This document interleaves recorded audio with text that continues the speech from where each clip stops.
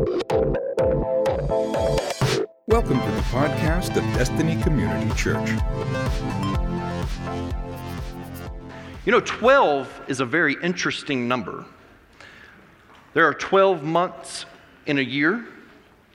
There's 12 inches in a foot. The most common number of roses sold is 12, a dozen, that's right. In football, the fans in the stands are referred to as the 12th man. Jesus, of course, we know had 12 disciples. There's 12 tribes of Israel. But probably the most holiest of all of that is that Krispy Kreme sells these little cracked circles by the dozen. We call them donuts, and they're fantastic. 12 of them in a box. 12 is a very interesting number, unless you're 12 years old. Then you just want to forget the whole thing. Because 12 years old is an awkward age. Would you agree with me? Do we have any 12-year-olds in the room? Just don't be ashamed. Raise your hand right now. Oh, yeah. You're going to hate me by the end of this sermon, okay? I'm sorry, 12-year-olds. Some studies have offered that the age of 12 is the most awkward year of your life. I'm not tend to agree with it. No offense to all the 12-year-olds in the room, but I do want to give you some hope today. I do. All of you 12-year-olds, here's some hope today. You will grow out of this phase. I promise you. There's the hope. You will grow out of this phase. Matter of fact, if there's anybody else in the room, any adults in the room, anybody older than 12 that you had an awkward phase in life, somewhere around the age of 12, you were just awkward. If that's you, and just testify to these 12-year-olds, raise your hand high, let them know. See, there's hope for you. Some of the 12-year-olds are looking around right now going, that's my future? I'd rather stay awkward. No.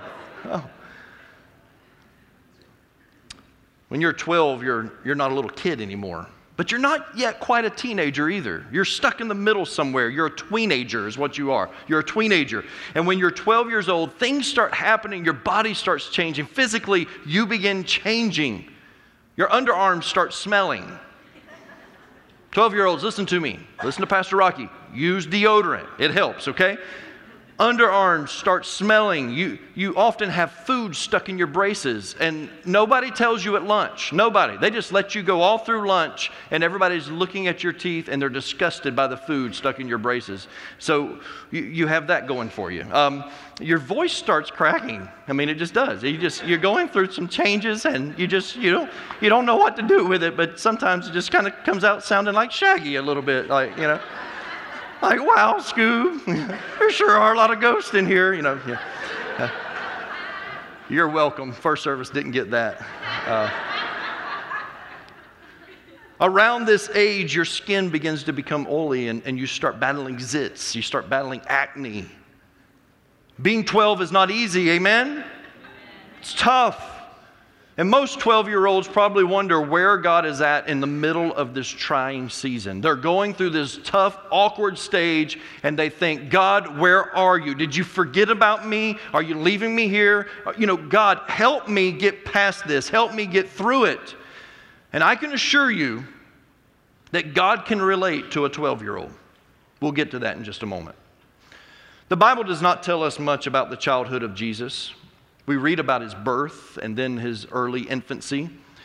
We read of one account around the age of 2 years old where wise men came and visited him and his family at his house. I know I just messed up all of your nativity scenes, but he was around 2 years old when the wise men showed up. There's this one moment where around that same time that Joseph, his father, his earthly father, is warned in a dream that Herod is going to kill him. So he takes Jesus and Mary and Joseph and baby or young toddler Jesus. They flee to Egypt. But after that, we just don't know much about his childhood. The Bible just kind of goes silent during this time, that we don't find out much about what Jesus was like as he was growing up. And in this age of social media, we get to watch children grow up as proud parents post pictures of their precious little children. Some of them act like little devils, but to you, they're precious little children. We see their first steps. I actually saw this the other day. It was amazing. Parents had the phone. They were recording the first steps of their child walking, so they threw it up on social media, and I got to see, along with many other friends, their child take its first steps. It was incredible. We get to see the first day of school pictures. I got to see all of your kids and their first day of school pictures. Thank you. I've never been so excited to see the second day of school. We get to see their birthday parties. I don't even have to attend anymore. I don't have to go to your kids' birthday parties. I see all of the pictures from the birthday parties right there, and there's way too many kids for me to be there, okay? So I get to see that. And then we get to read these cute little quotes that your kids make to you, and you think your kid's like the smartest kid in the world because they made this quote to you, so you throw it up on social media and we get to read it. But all the kids are making these cute little quotes, and I get a kick out of reading some of them. But whether we want to or not, we get to watch our friends' children and even some of our family members' children grow up on our phones and on our computers. We get to see it right before our eyes. God didn't do that. When it came to the childhood of Jesus, his son, God chose not to put it all out there on display. I'm not saying it's sinful for you to do that. Mandy and I, we used to put pictures of our kids. They used to be cute at one time. Our twins are almost 21 now, not so cute anymore. We just don't even love them like we used to. We found out that, no, I'm just kidding. They're still not cute, but we do love them. God didn't do that. God didn't put Jesus' life out there for the whole world to see. He didn't document it, not at least in his childhood. We only have, honestly, about 5.5 years of his life, his earthly life, for us to look at when you put it all together. We get this detailed picture of his birth. We get a glimpse of his terrible twos. I'm only assuming. I mean, he was fully God, but he was fully human too. So I'm guessing that there were some terrible twos in there. And then there's 10 years that go by before we see another snapshot of his childhood. And we only get this one glimpse, and then the Bible goes silent again. But we get this one glimpse in Luke chapter 2, and we're going to read from there, starting in verse 41. We get this one glimpse, and this is it. This is all you're going to see about his childhood. And so there's some things we probably need to pay attention to. Luke chapter 2, starting at verse 41. Now his parents went to Jerusalem every year at the feast of the Passover. And when he was 12 years old, they went up according to custom. And when the feast was ended, as they were returning, the boy Jesus stayed behind in Jerusalem. His parents did not know it. But supposing him to be in the group, they went a day's journey. But then they began to search for him among the relatives and acquaintances. And when they did not find him, they returned to Jerusalem, searching for him. After 3 days, they found him in the temple, sitting among the teachers, listening to them and asking them questions. And all who heard him were amazed at his understanding and his answers. And when his parents saw him, they were astonished. And his mother said to him, "Son, why have you treated us so? Behold, your father and I have been searching for you in great distress." And he said to them, "Why were you looking for me? Did you not know that I must be in my father's house?" And they did not understand the saying that he spoke to them. And he went down with them and came to Nazareth and was submissive to them. And his mother treasured up all these things in her heart. And Jesus increased in wisdom and in stature and in favor with God and man. For those keeping track, you'll notice that we just read 12 verses. There's 12 verses in the narrative of Jesus at 12 years old. That's all we get. 12 verses of Jesus at 12, and that's it. Coincidence? I don't think so. I think God's very intentional with his number system. I turned 12 years old when I was in the 7th grade. I was always one of the youngest in my class. It's because I started school when I was 4 because I'm awesome and brilliant. I graduated when I was 17. You know why, right? Because I'm awesome and brilliant. And no, seriously, back then you could start school at 4 years old if you were going to turn 5 before the change of the year, so before January 1st. And that was my situation. My birthday being December 12th, they allowed me to start school when I was 4. And so when I get to 7th grade, I'm still, one of the youngest in my class. So I turned 12 years old in 7th grade. And I have to admit that it was one of the most awkward years of my life. It was the most awkward year of my life. 7th grade was a tough year for me. I was shorter, and leading up to that, because I was shorter at the time, and I began to put on some weight, so I was expanding width but not height. I wore husky jeans. Anybody know what husky jeans are? They won't let you have husky jeans today. It's not politically correct. I wore husky jeans. Some of you should have to wear husky jeans. It had a tag on it that said husky on it. And if your shirt was tucked in, people could see that you wore husky jeans right there. I'm scarred by this, guys. It hurt me. You laughing hurts me, but I'm okay. Probably the worst part of this whole thing was I had a bowl cut. I did. I had a bowl cut. You want to see a picture of me in 7th grade? Well, too bad. I'm not going to show you a picture of me in 7th grade. No, seriously. Do you want to see a picture of me in 7th grade? Promise not to laugh?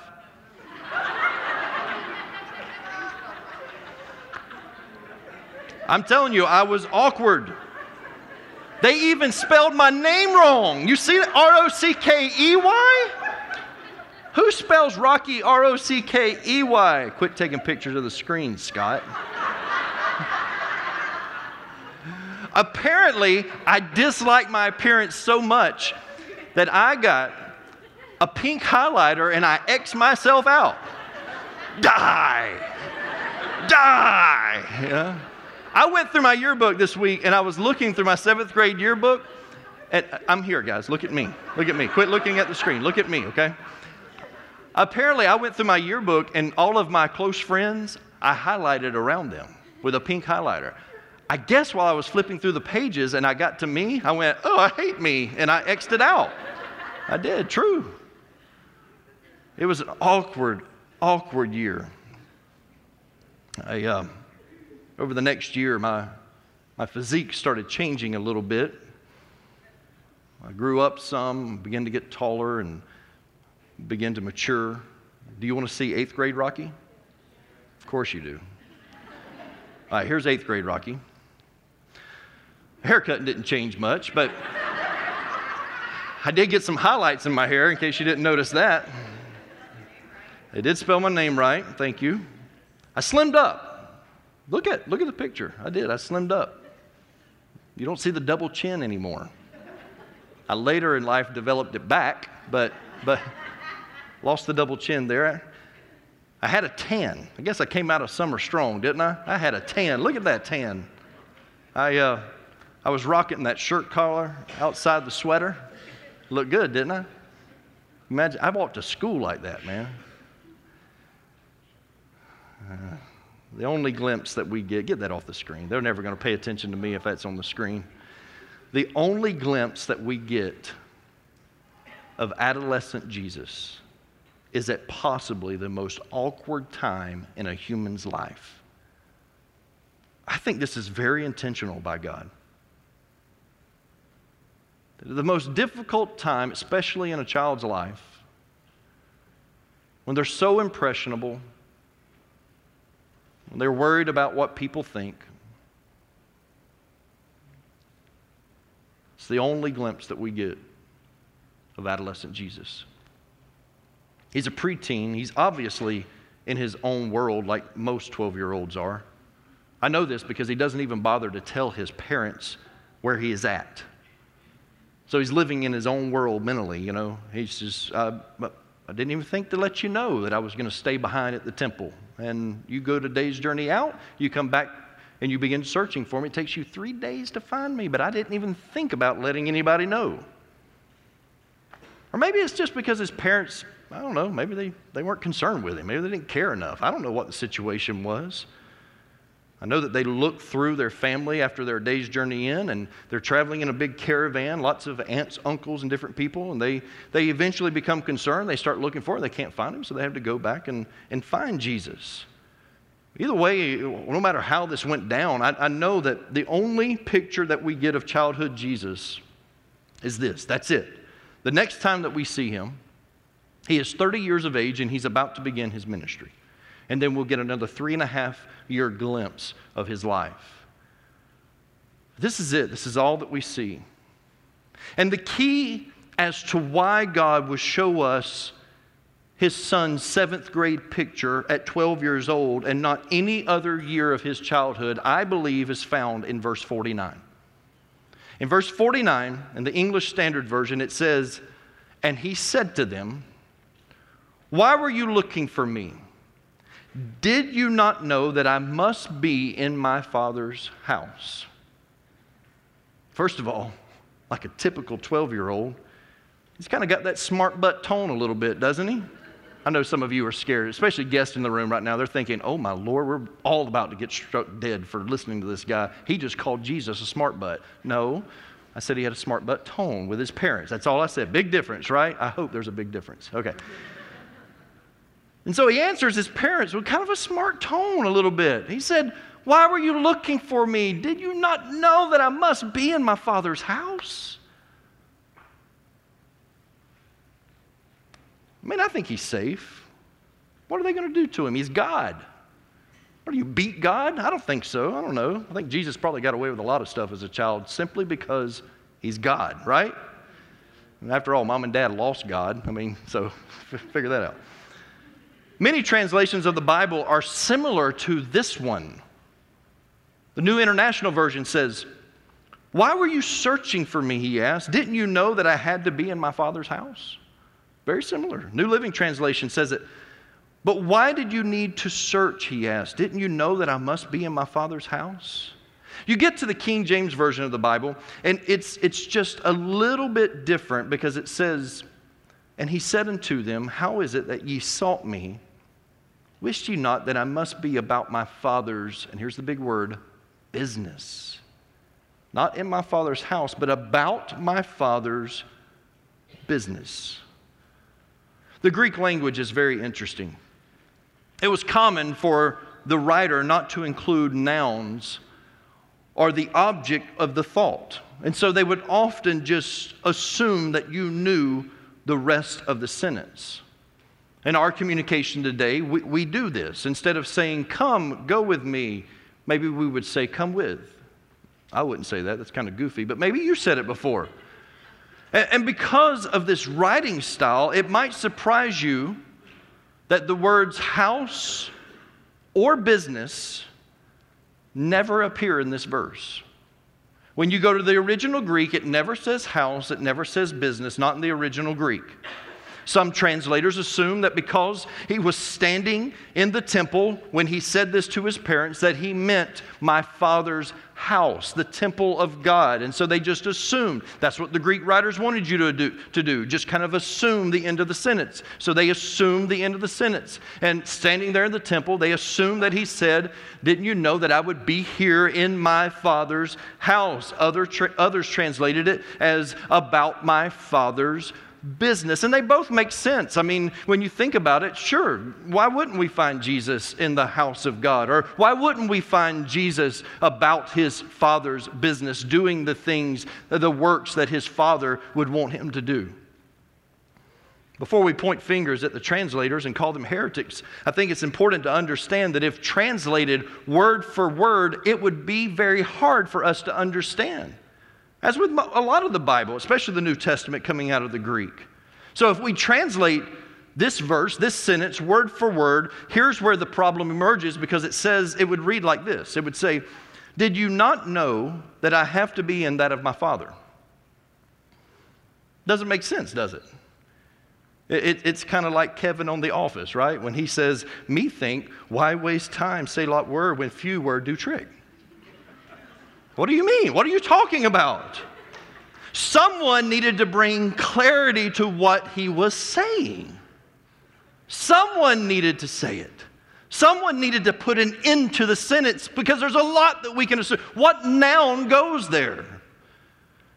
But when you dig, an actual better translation of the verse would probably be more like this.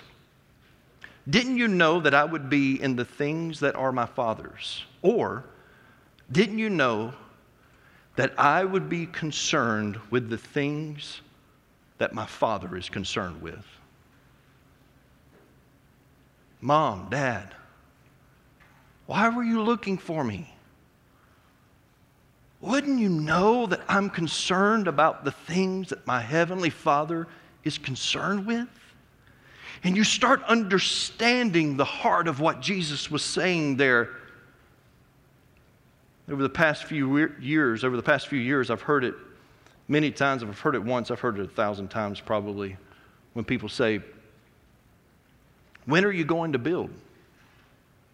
Does anyone had to answer that question? Anyone? Be honest. Anyone ask, when is your church going to build? I get so tired of answering that question. I do. Or, what's going on with your construction? I get tired of answering those questions, but I always oblige, and I give an update as nice as I can. I do. I represent you well, I promise you. But let me tell you why I'm so proud of this church. And if you're a guest with us today, just forgive me for the next few moments because I need to talk to my church. I need to talk to this church, my DCC family. I want to tell you why I'm so proud of you. It's because you have not allowed a building to dictate your effectiveness in the kingdom of God. You've never allowed not having a building dictate your effectiveness for the kingdom of God.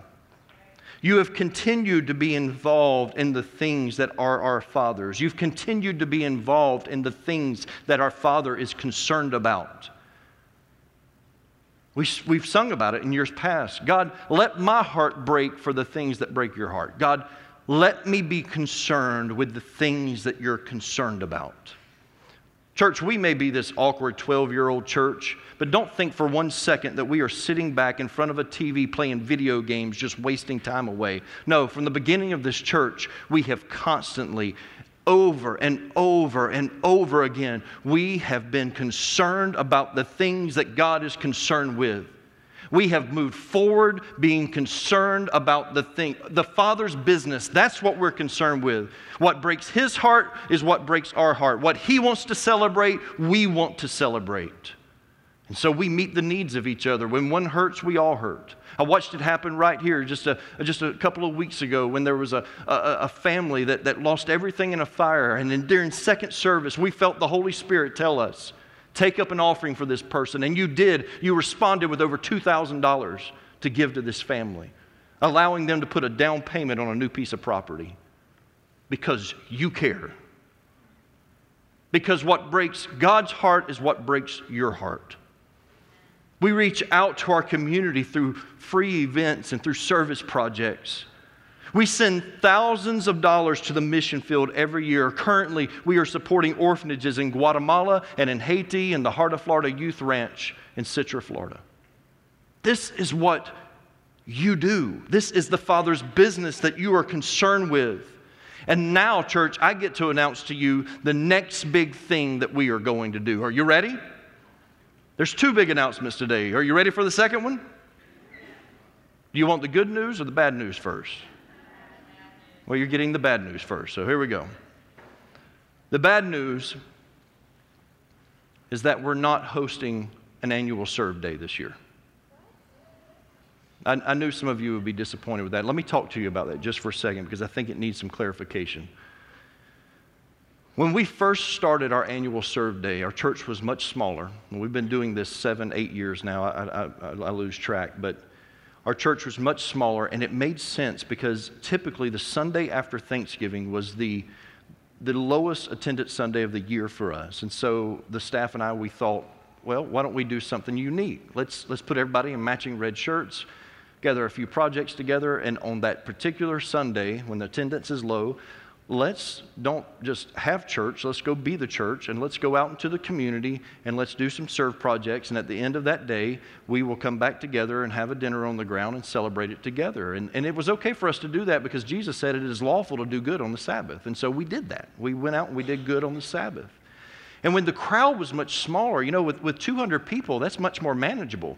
But when you start getting 400 and 500 people or even more that are signing up to do projects all on one day, it just creates a logistical nightmare. We've often called that day, you know, organized chaos, and it is. Do you want the good news? Instead of having a served day, the month of November will be a served month.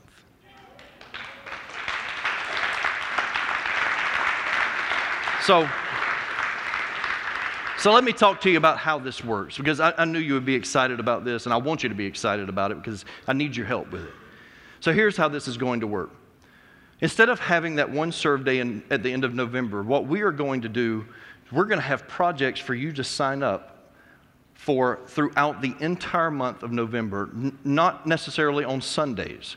We are going to have numerous days, a lot of Saturdays, multiple projects happening on different days. And you can sign up whenever the time is right. You'll be able to go online and sign up for not just one project, but you can sign up for 2 or 3 if you want to. Everyone is still going to get matching red shirts at the beginning of the month. If you sign up, you're going to get a shirt given to you at the beginning of November. We ask that when you go out and serve throughout that month on any of these projects, that you wear that shirt and represent us, represent the kingdom of God, letting people know that God loves them, God cares about them. And so throughout the month, we are going to do that. And then on the very last Sunday of the month, the Sunday after Thanksgiving, we then are going to come together as a whole, and that will be a celebration day for us. We are going to celebrate on that Sunday with video and then testimonies of how God used us during that month as we were reaching out for not just one day, but for an entire month. Now here's where I really need your help. Starting today, you can go to our website. You can also use the app. Go to events registration, and you can submit projects for us to consider. We need your help with this, because if we are going to fill up a whole month of serving, we need projects that we can look at and understand this. We know that we cannot do all of the projects. For some of it, we simply may not be able to afford to do that.